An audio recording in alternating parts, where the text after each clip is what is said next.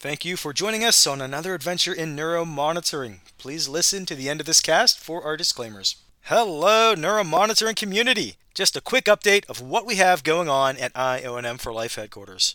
Have you checked out the IONM for Life Insider?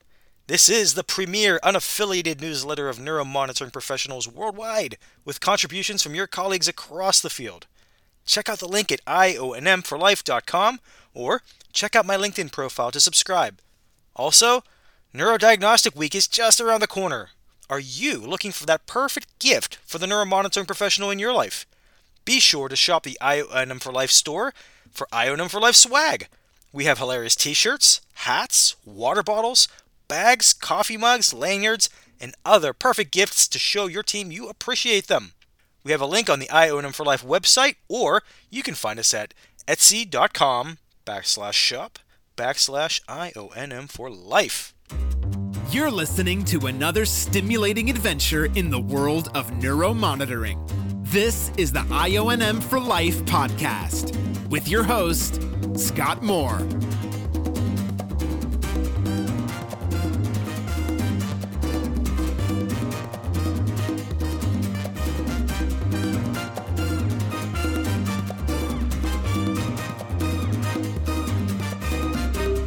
Buffalo Strong. It's a fitting and hard-earned title for the Western New York neuromonitoring market. The region's been hit hard recently with high-profile tragedies and challenges. Just in the past few months, Western New York was hit with not one, but two, quote-unquote, once-in-a-generation winter storms. Nice of them to have the foresight to take care of the next generation's major winter storm as well. There's been staffing shortages and looming healthcare system strikes, and the sudden and very scary on-field collapse of Buffalo Bills player Damar Hamlin. But, like Damar Hamlin, Buffalo and the Western New York region come back from the brink time and time again. This is a resilient bunch, and that quality is reflected in the local neuromonitoring market. So after following so many dramatic stories in the news, I had to follow up when I heard that Neuro Alert, a New York-based neuromonitoring organization, chose to honor Martin Luther King Jr. Day with a special service project.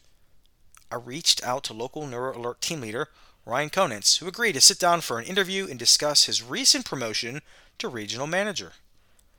Full disclosure, I have worked as a staffing consultant professional with healthcare organizations, and I've provided support for Ryan and Neuro Alert in the past, and I can attest to Ryan's high level of neuromonitoring professionalism. Here's Ryan.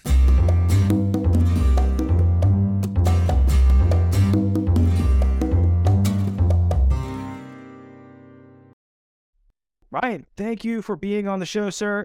Just wanted to say congratulations. When I scheduled this interview, you were team manager, Ryan, and now you are regional manager, Ryan. Thank you very much. I am not worthy. I've had the opportunity, full disclosure, I've had the opportunity to work with Ryan in the past and work alongside of him, work for him, probably working for him in the future as well. It's always a privilege working with you, and I think this is a well-deserved promotion. Thanks, Scott. Thanks so much for the kudos, and you're welcome to work for me anytime, please. Everyone talks about wanting to be their own boss, and basically I'm everyone's employee. I'll go with that. That works. So I always ask everyone, opening question, so how did you get into the field of neuromonitoring? That's a great question, and like a lot of people, it just gotta kind of happenstance. I haven't met anybody that was like, yeah, when I was in kindergarten, I always wanted to stick people with needles and electrocute them. At least no normal children. So those of us that are really into the game operation. Yeah. So yeah, this is just an opportunity that came by happenstance after taking some curveballs and not knowing where I wanted to go and do with my life after college. And I was given an opportunity by a company that probably a lot of us techs out there who have been a part of or trained under. I was looking for, how could I apply a biology degree, and not do something that's just boring, like in a lab kind of tech every day. And they offered an opportunity to be in the medical field, in an exciting field of, helping patients get through surgery and get on the other side, as we call it, neuromonitoring. It sounded extremely interesting to me, and I got into it about almost 10 years ago, and I really haven't looked back since. Weather right now is about 50 degrees up in Buffalo where you are, but yeah, obviously recently you had your second once-in-a-generation snowstorm of the year. So how did that go? Yeah, there was a lot of hardship that went on around Buffalo here in the storm that just hit just prior to Christmas, and unfortunately a number of people lost their lives in the storm because of being caught outside or loss of electricity and essentials. So it's very sad. I personally was very fortunate to leave town to go to my mother's in Ohio, where it was a balmy 9 degrees during that storm. So we were safe and snug. Although my street that I was on lost power in my house, my home, lost power from Friday to Sunday. So all throughout Christmas, we would have been without power and heat. Luckily we were able to get the power back on. And, like you said, once in a generation type of thing. It makes me every year, I think more and more about things like backup generators. And I don't think there will be one you'll be able to buy in the greater Buffalo area for the next couple of years. I think everybody's going to remember this one. Yeah, that was brutal. God bless all you for going through that. That was incredible. Some of your team got stuck in the hospital too. I'm guessing got locked in. Yeah, so most of the employees that were still in the hospital by like Friday afternoon were all mandated to stay. And some of the stories of people getting home a few days later on Christmas Day were, something like you'd see at a planes, trains, and automobiles. Hitchhiking and walking through snow drifts and parking cars in the middle of the streets type of thing. So very sad for people that weren't able to be with their loved ones for Christmas, but there are a couple of good stories and definitely ones you'll have for a lifetime of trying to make it back to them. Ryan, recently your company Neuro Alert in the Western New York area did some outreach. Just want to tell me a little bit about that. Here at Neuro Alerts, we really stress the importance of community and giving back to those in the community. I look at my job as not just neuromonitoring, but just taking care of people that happen to live in the same community as me and wanting them to be healthy. But we like to recognize on the day of service every year for Martin Luther King Day to go out into our community and just kind of volunteer our time and recognize the importance of helping others. And this year I was able to find an opportunity via a website called justserve.org. And this led me to a dinner that they were serving for refugees from Ukraine who had been resettled in Buffalo recently. And that certainly tugged at my heartstrings, seeing children and families displaced because of war. And so I was so happy to kind of wrangle our team together for one night to try to serve them, because I'm sure they're just going through things that we can't even imagine. Awesome. Amen. Yeah. And I completely agree with where you're coming from with that. And it's so good when you have the opportunity to kind of jump in and help out in a situation like that. You and your team certainly did. You led the charge in that.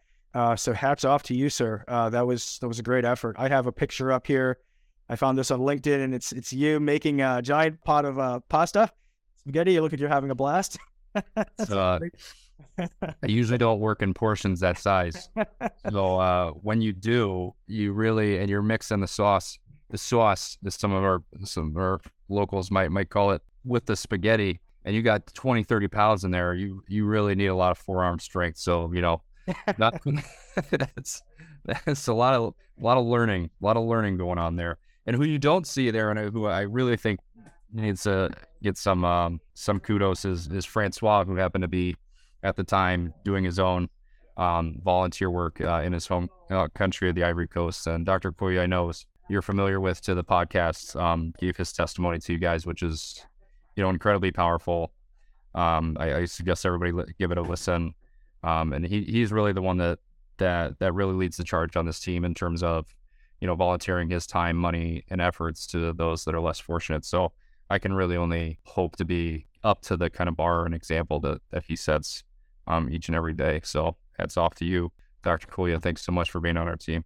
Absolutely. Yeah. Dr. Koya, he's inspirational. And like I said, I was a privilege to tell his story on this podcast. He really is an exemplary member of your team. You're privileged to work in support of the Western New York team up there in Buffalo. And I can tell you integrity, quality, and just dedicated to patient care, and some of the best patient interview practices I've ever seen in all of neuromonitoring, which I always support. You have a good foundation, a good team to lead up there, Ryan. So that will serve you well as a leader.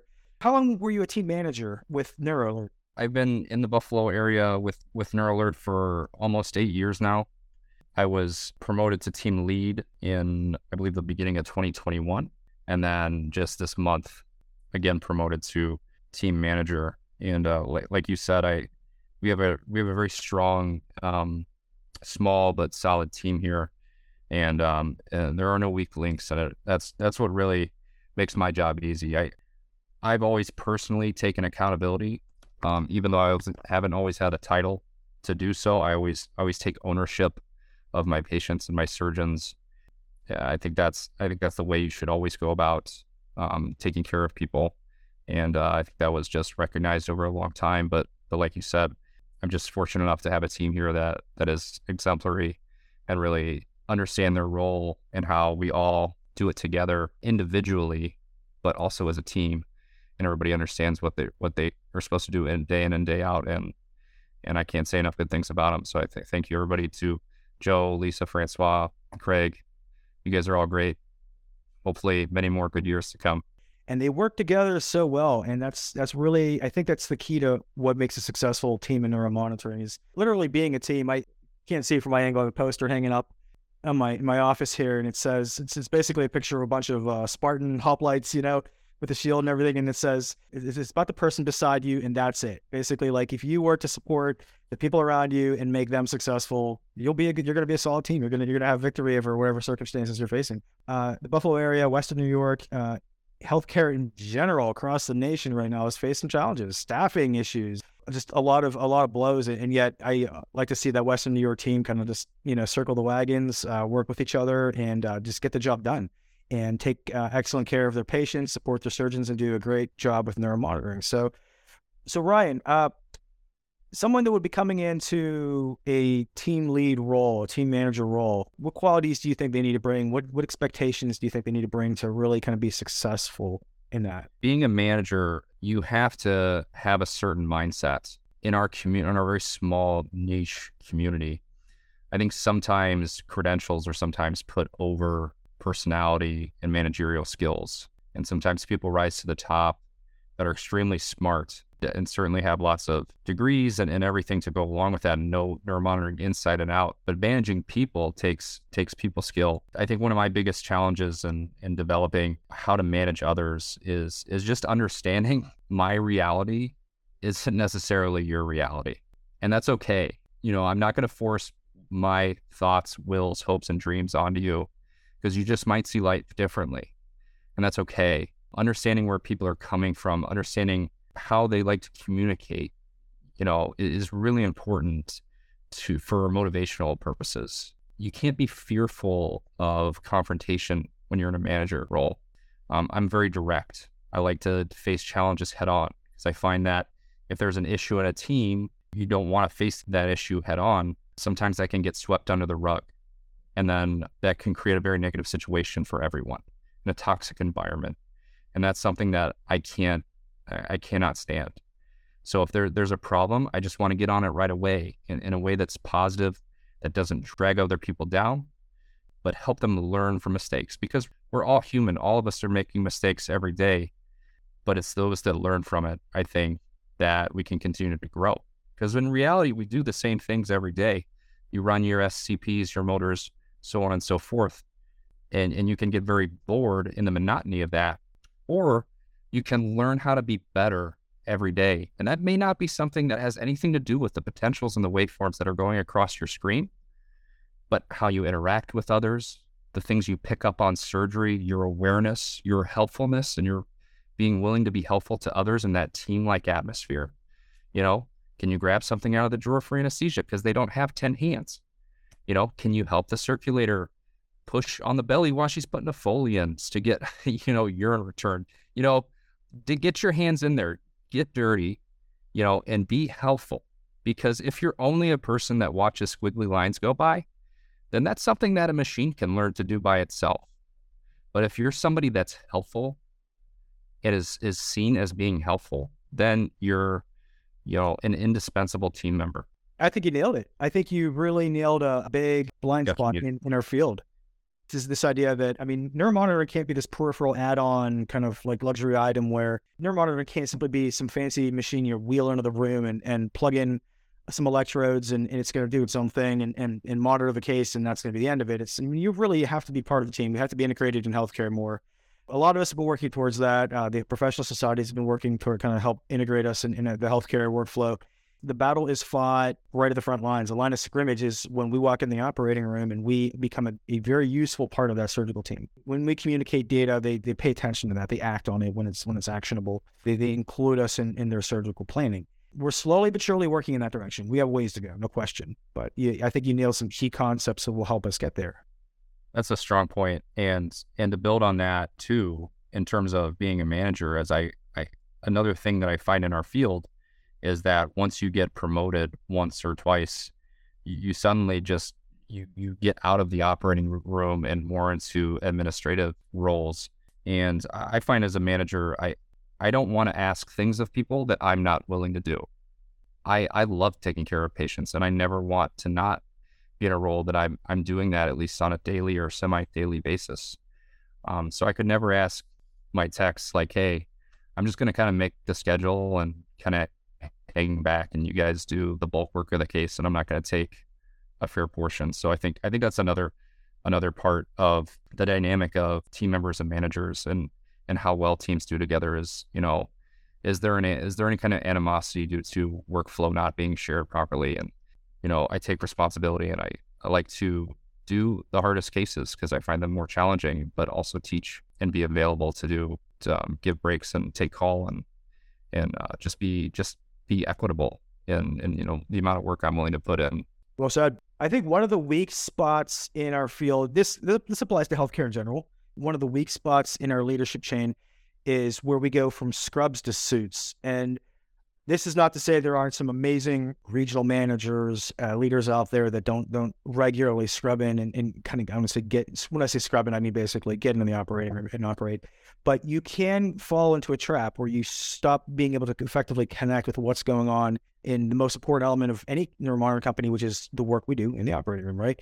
So if you don't spend time in there, if you don't know what that culture is like, if you don't have your finger on that pulse, you lose track of that. You're making decisions that don't necessarily incorporate fundamentally what's the issues, so to speak, what people are really thinking and feeling, where they need more support, more leadership, more training. So that is a dangerous passage to go from, I say scrubs to suits, where basically you're scrubbing out of the operating room. You're not regularly going in to cover cases. And if you're a regional manager for a company, you're going to go sit at home and be the Excel spreadsheet manager. That can be a trap where your decisions may not be aligned with what your people need in your company. So you get in there every chance you get, and you're in there in the operating room doing advanced cases, and you were doing a D-Waves case the other day, and I wanted to come in and check that out and get a chance. But yeah, I think that can be a trap, and I think you've nailed the importance of be as hands-on as you can be. Obviously, you have lots of important responsibilities when you become a regional manager and that sort of thing, but that can be a trap that you have to be mindful of. Yeah, I totally agree. It's just odd because it's in no other medical profession do you really find that, where once a surgeon retires, they kind of move up and they're telling other people how to do their job, but they no longer practice. It's an odd concept that we know these are very people that are in advanced roles are very smart, but they also lose that experience. And so some of the recommendations come and you wonder, where they're making those recommendations from, and certainly a lot of it doesn't seem like personal experience. So I think there needs to be a lot more communication up and down in terms of the experience. And then of course, writing papers is a whole other topic that not for this discussion today, but, certainly there needs to be fine balance of what's theoretical monitoring versus what actually happens in the operating room is kind of sometimes what that kind of stress leads to. Yeah, actually, on that note, for an upcoming series I'm about to start doing, it's called Drivetrain, and it's basically going to talk about how you have essentially like a vehicle drivetrain where one part turns another part, and if they're all aligned and working in order, you move everything forward, right? Scientific literature, policy and procedure based off that, that effective scientific literature, good training practices that are based on that policy and procedure manual. And you start to stack these, one on top of the other, you have an effective program. And so one of the pieces I'm going to focus on is trying to engage people this year, 2023, in our field in the actual scientific literature, getting involved in the research, jumping in and trying to work with a PhD or an MD on putting some new papers out there, at least getting a better understanding of the literature, like reading the articles, doing the takeaways. We're going to launch a little journal club. Basically, the idea is just like live. We jump on, we have a couple docs on, and we talk about a paper that deals with neuromonitoring. We say, well, we here's the important takeaways. Here's what's, here's what we like about it. Here's what we don't like about it. Because I want to take on the papers that, there's two sets of data out there. There's one that says neuromonitoring doesn't make a difference. There's one that says neuromonitoring is just, it's you have to use it, And the papers that say neuromonitoring doesn't make a difference are a lot of the papers that people will cherry pick. And this is kind of a little bit off on the side and off the record right now. But long story short, if you have some papers you think are like key papers that you think people should just be very familiar with, you can text me, email me or whatever, and just send that my way. I'm looking to put together like 5 papers that everyone in our field, if you go in the operating room to cover a case, there are 5 papers you should absolutely know that the key takeaways on, so that, when the surgeon says, surgery anesthesia is like, oh, neuromonitoring doesn't, we shouldn't be doing neuromonitoring on this case because of X, Y, and Z. I had this happen to me recently, actually. The literature says that neuromonitoring doesn't make a difference in these case types. When you can answer them back and say, okay, well, you can check out this paper. Here's some statistics that might actually change your mind, and you can kind of like fight fire with fire a little bit, steel on steel, and not just somebody sit there, take it, and like a lot of people in our field, especially people that are less experienced, they just kind of take that beat down. They're like, okay, I feel like I'm not making a difference now, and then they go out and they vent about that. And if you look at social media for a long time, what you would have is a lot of people saying, it's like, no one respects what we do. Well, make them respect it. Learn the scientific literature and answer back. Say, you can very professionally answer back and say, well, that's not what I believe, and here's why I believe it. I'm standing on this solid ground. So that's a great topic to cover. What papers do you need to have in hand when you walk in the operating room? Yeah, exactly. Limit it down from the 1,000 and just have a handful for your majority of topics. I think that's a great topic to take on. I'm getting more and more passionate about that because I think that's one of the areas we really need to focus on. Well, it really lacks. We don't share info with each other. We're bad. We're very bad. Yes. Yeah. If you're as long as we're off topic and off the record. Yeah. If you're gonna ascend to high places and live up there and not be at a revenue producing position, then you need to be in a paper producing position. Yes. And unfortunately, it's just a handful of people in our entire society that put out anything on a semi-regular basis. And given to where the reimbursements are going recently, it's only a matter of time before we're either forced to do it or, it's like put up or we're going to fold.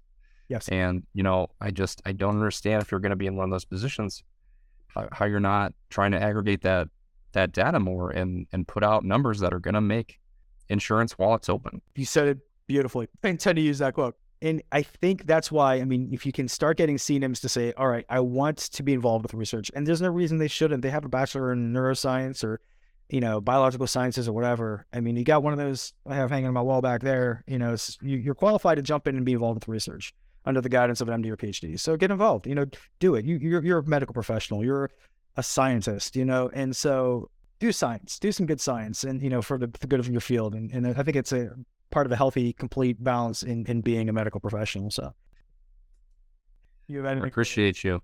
Thank you for what you do for the field. Yeah, man, you too, sir. And congratulations once again. Hopefully, don't be a stranger. We need lots of help around here. How's your availability from this April to November? Please come back and see us, Scott. All right, we'll see you soon, brother. Take care. Thanks, Scott. Bye. Thanks for listening to this episode of the IONM for Life podcast. If you enjoyed today's show, please remember to like, subscribe, and tell a friend. Join us next time for more stimulating adventures.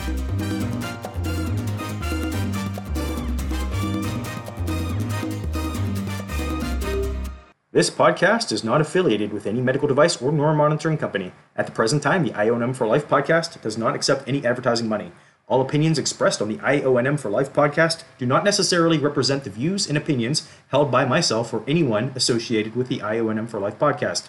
This podcast should not be used in any legal capacity whatsoever, including but not limited to establishing standard of care in a legal sense or as a basis for expert witness testimony. No guarantee is given regarding the accuracy of any statements or opinions made on the podcast. I welcome any comments, suggestions, or correction of errors.